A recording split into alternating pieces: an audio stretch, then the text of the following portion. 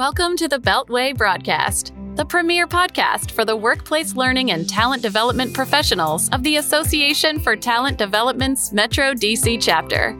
We've got some great resources in store for you today.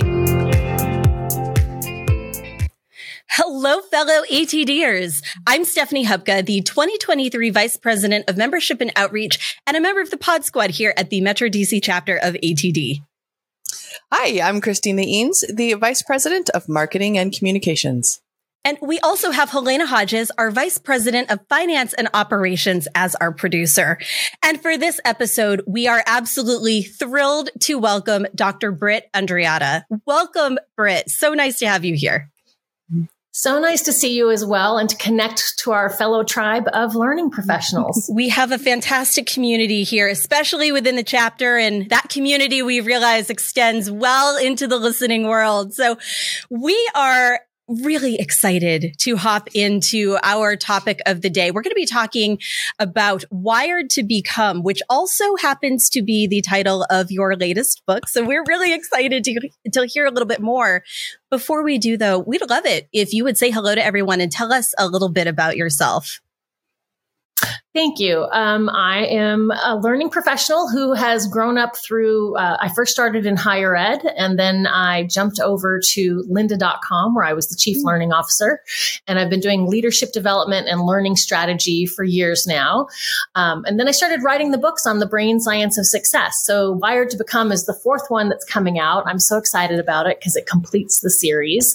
And then somewhere in there, people started saying, hey, we love your models. We love your research. Can we get certified in your training? And I was like, I've built training for my clients. This could be something that I share. And so now I'm the CEO of Brain Aware Training. We do science-based solutions to solve today's workplace challenges. And I'm just so excited to talk to other talent professionals because we're all kind of looking at the same issues and trying to help our organizations thrive. First of all, your background is just absolutely fascinating. And I realize too, for a lot of us, it may even be familiar because you have been a kind of a staple at many of the ATD conferences. I know for the last, I don't know how many years I've been attending the international conference, but I don't think I've missed a single one of your sessions. And that may be true for a lot of us who are joining today. I'm really excited though that you're here to talk with us about the topic behind the latest book. So especially, I'm really thinking about this in terms of where we have come over the last couple of years. And I think one of the most interesting themes that really has emerged for many of us, especially given the fact that we had the pandemic that lasted for several years, it's really thinking a little bit more about purpose and really thinking too about how we spend our time and what drives us, what drives everything from the hobbies that we have to the professional work we do. So I'd love to hear from you, especially with your background as far as neuroscience is concerned. Why is having a sense of purpose so important to us? Well, before I jump into that question, I just want to underscore what you said. We are forever changed because of what happened in the last 3 years. We faced mortality that clarifies values. If you know any cancer survivor, you cannot face mortality without really reflecting on what matters to you and how you want to spend your time. Many people lost loved ones and coworkers in the pandemic itself. So one of the stages of grief is actually finding meaning and starting to look at purpose again. Many of us overwork to burnout. And so one of the things about kind of coming back from burnout kind of crushes things that you used to love. And so many people were kind of struggling with that. So started seeking, what matters to me now? And then interestingly enough, we've heard a lot about PTSD, but when we go through trauma, and all of us have lived through a global trauma, the other way you can respond is post-traumatic growth. Mm-hmm. And part of post-traumatic growth is seeking a new sense of purpose. And so all of these factors are coming together to mean that it's really up for people right now, but it's not a temporary thing. We are changed, and finding purpose and meaningful work matters to us. From a neuroscience perspective, purpose and happiness are different. We experience them neurologically different. They activate different parts of the brain. And we know that scholars for a long time have talked about happiness as hedonic well-being. It's that fleeting sense of pleasure that matters to us. We need to have happiness in our lives. But the other type of well-being is eudaimonic, which is having purpose and meaning. And that gives us the deeper sense of satisfaction. It's self-transcending. So it always involves supporting others, being of service to others, connecting to others in some way. And it's not always fun and easy. Purpose is not always happy. And that's why you need both, is that you really need this balance, but we're really hungering for purpose and meaning in our lives. And that drove the Great Resignation. It's driving all kinds of issues in our workplaces today and will for a long time. I love that you mentioned that, that it's not always happy. So what is a way that, maybe a two-part question here. What is a way we can evaluate or assess whether our work is meaningful or not? And then is it intrinsic, extrinsic, both? Where do we go from here? Great question. So having a sense of purpose in life is one aspect of what you're going to identify. And we draw purpose from different things. So we can draw purpose from our family. We can draw purpose from our hobbies and activities. Certainly, because we spend so much time at work, we can draw purpose from work. So then this concept of meaningful work, if you think about this continuum from meaningless to meaningful, right? As you go through your day to day, certain tasks can feel kind of meaningless, but certain parts of your job or your work can be meaningful. It's both intrinsic and extrinsic. So one of the things that came up in the research is these three definitions: meaning of work, which is how we perceive kind of the overall concept of work. We probably learned a lot of that from our parents and how they talked about work, our early experiences with work. Then there's meaning in work, which is how meaningful work is to you specifically. And then there's meaning at work, which is more narrowly defined as the context of that specific job at that organization. So you could have meaningful work, but then be stuck under a boss that makes it not comfortable, or in an organization where you feel that there's some disconnect between your values and that organization's. So you seek the same type of work somewhere else, and now all of a sudden you're flourishing and you're feeling great. And then for some people, this happened during the pandemic. There's some paradoxes with meaningful work in the sense that it's deeply personal, and yet it's very controlled by people around us, the organization leaders, our boss. There's a dark side to kind of meaningful work where if you're so passionate, and we saw this a lot with health care workers, but you see this a lot in many organizations, is that when you're really passionate about your purpose, you start to struggle with having boundaries and doing self-care. Relationships can suffer, et cetera. And then there's also this really interesting thing in the research, which is kind of the proportion of the demand of meaningful work that you want in your life and the supply that you have. So healthcare workers, for example, are very passionate and have deep sense of meaning and purpose through their work. But the demand during the pandemic burned them out very fast. The supply exceeded their demand. And so they went into burnout. And that's why we're seeing huge losses in that workforce. And on the same, you could have a real high need for meaningful work, and the supply at your job is just not enough for you. So you need to seek somewhere else. So there's some really interesting factors that studies are really showing us a lot more information about how we define it for ourselves and how we define it for others. I think it's fascinating to think about meaning in that way, because a lot of times when you think about meaning, you may fall toward one of those three types, but without really thinking about the impact of the other two. And I'd love to stick with that for a second. I'm curious for people who find themselves out of balance, because it sounds to me like an ideal might be balance across all three, but that's not always attainable. Or if you find yourself out of balance, that's where you're going to feel stuck. I'm curious if anywhere in the research, or perhaps, through some of the work that you've done, if you have any thoughts or recommendations for what people can do to start to seek balance in order to figure, to find their way through and start to really, come up with a more meaningful situation for them.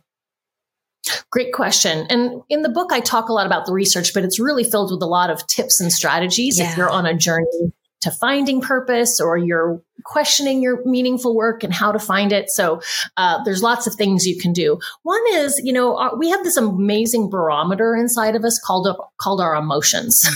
Our emotions are actually really useful data points. And at the same time, we want to take a little bit of a longer view. So if you're in a period of frustration right now, or you just find yourself gritchy and annoyed or not excited to come to work, I mean, there's highs and lows in every work cycle, right? So part of it is just like, do I just need to wait this out?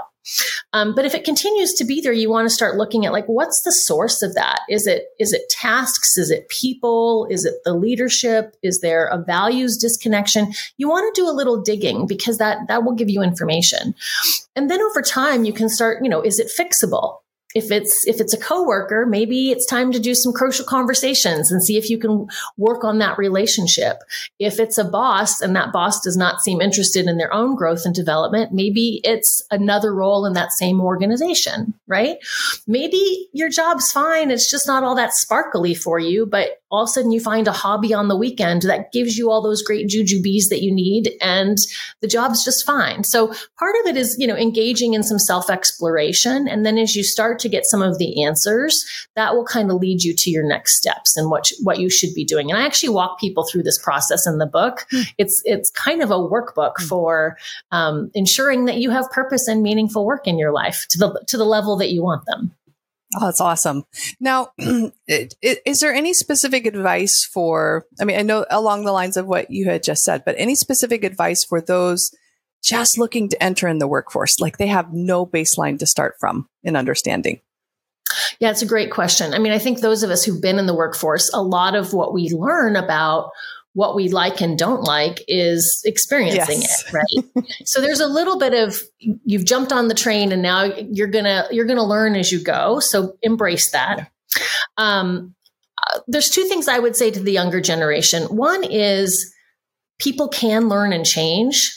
I mean, people learn and change all the time. So just because it's not good now doesn't mean it cannot be. Yeah. So do a little exploring there. You don't throw out the baby with the bathwater, to use an old euphemism. Sometimes it's worth digging in. Some of the jobs that have been most frustrating to me, I've turned into my most amazing jobs because I was willing to do a little bit of the work and see how I could tweak it and fix it. And I was so glad that I did, because when you apply for a new job, it's going to seem super rosy. And then you're going to get there and the same things are going to start to crop up. So you also want to learn the skills of, how do I, first of all, do my homework and make sure I'm picking a good fit. Interviews are two ways. You should really be reading the signs and looking at how you're treated. And I even have a list of questions to ask on interviews in the book. But once you get there, then it's also kind of doing the work of relationship management. What are your places to learn and grow? Are other people up for learning and growing? And then there's also the skill of knowing when to call it, and knowing I just know in my gut this isn't going to work, or it's so egregious that we're just done. Or, hey, I've put the effort in, but I'm just not getting the outcome that I need. And so then it's like knowing when to stop putting that energy in and finding the right fit, because there really is the right fit out there for you.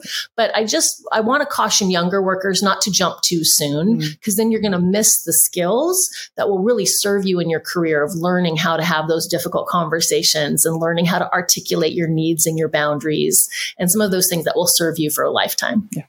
I'm really glad you mentioned that too, because I think that one space where a lot of people entering the workforce are tempted to try to accelerate their careers and those trajectories is by leaving in the face of adversity rather than facing it and growing from it. You don't want to stick around in an organization that is going to be limiting to you, of course, or in a role that might be limiting, but knowing when it is worth turning that into a growth experience can often be a great next step to identifying what meaningful work is going to look like and feel for you, and help you actually with something else I'd love to dig into that I think is connected to, and that's the idea of potential. A lot of people, when they're thinking about what work means for them, it also looks like, or hopefully looks like, living into their potential and really understanding what they're capable of. And I think I'd love to hear a little bit from you about that concept, and especially what it looks like when somebody is fulfilling their potential, and also perhaps what it can look like to encourage people to fulfill the potential that they have. All right, that's a big question. Come back to the second one of encouraging others, because I may forget it as I do thread.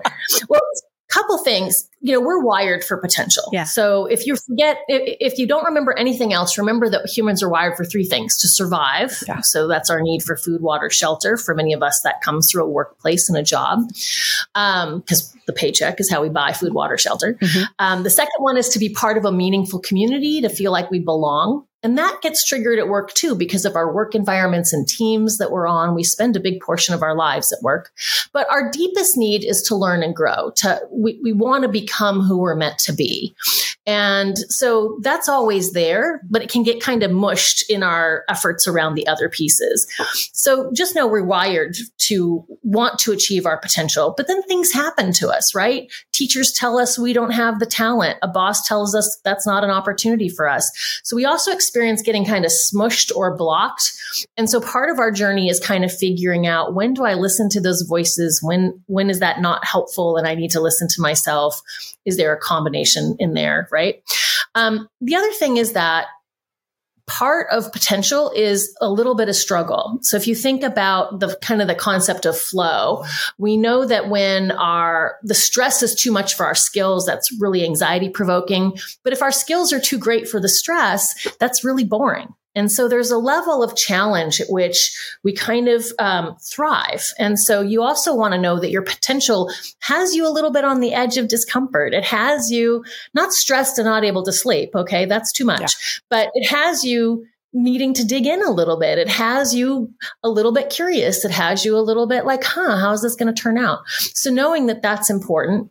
We also know from just lots of research on learning that to get better at something, you need to deliberately practice it. Mm-hmm. You need mentoring and coaching or learning opportunities, that you don't get better without intentionally trying to get better. So that's a part of it.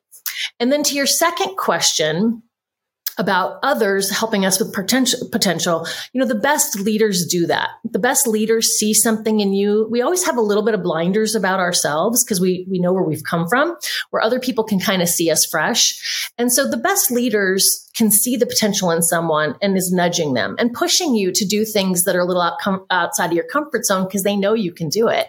And then you achieve your potential and you're like, wow, I didn't know I was capable of that. So that's a big feeling when you're achieving your potential, is when you go, that kind of surprised me.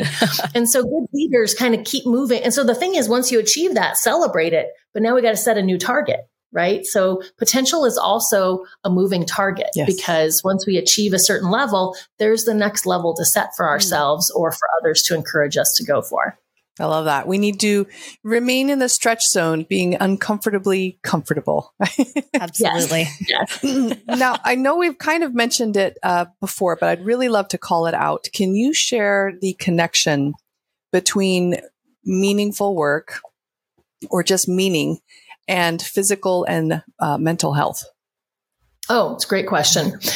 And I would say meaningful work and purpose kind of go hand in hand. We are wired for purpose. So there is, we have a biological need for it. And when we don't have it, we suffer. And when we do have it, we thrive. And the data, this is the part of the data that really blew my mind. I actually dedicate 2 entire chapters to all the studies that show how powerful this stuff is for our bodies and our minds. So some things to know here is that when you are having a life of purpose, so that would include work, but other things, there's neural protection. So your chances of things like cognitive decline as you age, stroke, depression actually go down. There's physical protection. Heart attacks go down. Your body literally heals itself faster. So shorter hospital stays, less inflammatory response, longer lives. It's considered kind of a buffer against mortality. And there's just study after study of how it actually helps us live longer.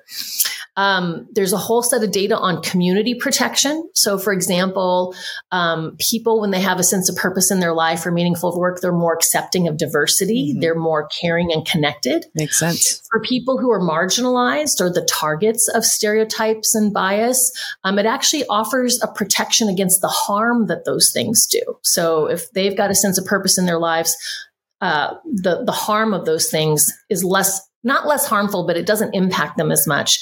So I think it's really important. Obviously, we need to continue to do the work to remove bias and stereotypes from our society. But until we can, also offering this level of protection to communities is super important. Better rehabilitation. So people who are dealing with drug or alcohol issues, prisoners, better rehabilitation when there's a sense of purpose.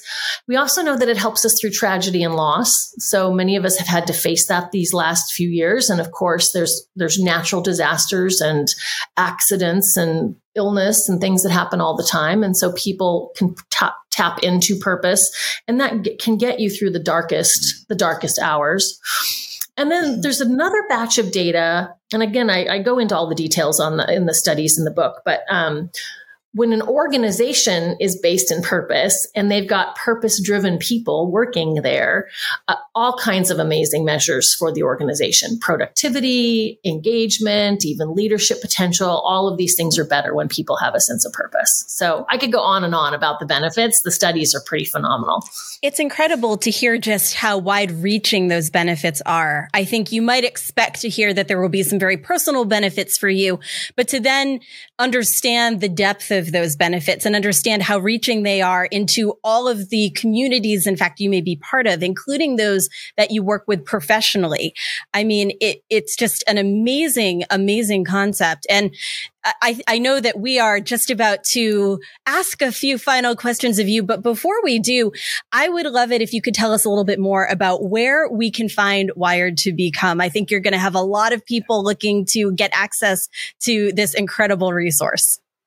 Well, thank you. So it's just back from the printer. I'm super excited about it. And it's going to premiere at ATD. So for those of you who are going to ATD in San Diego, that's going to be the first place it's available is the bookstore there.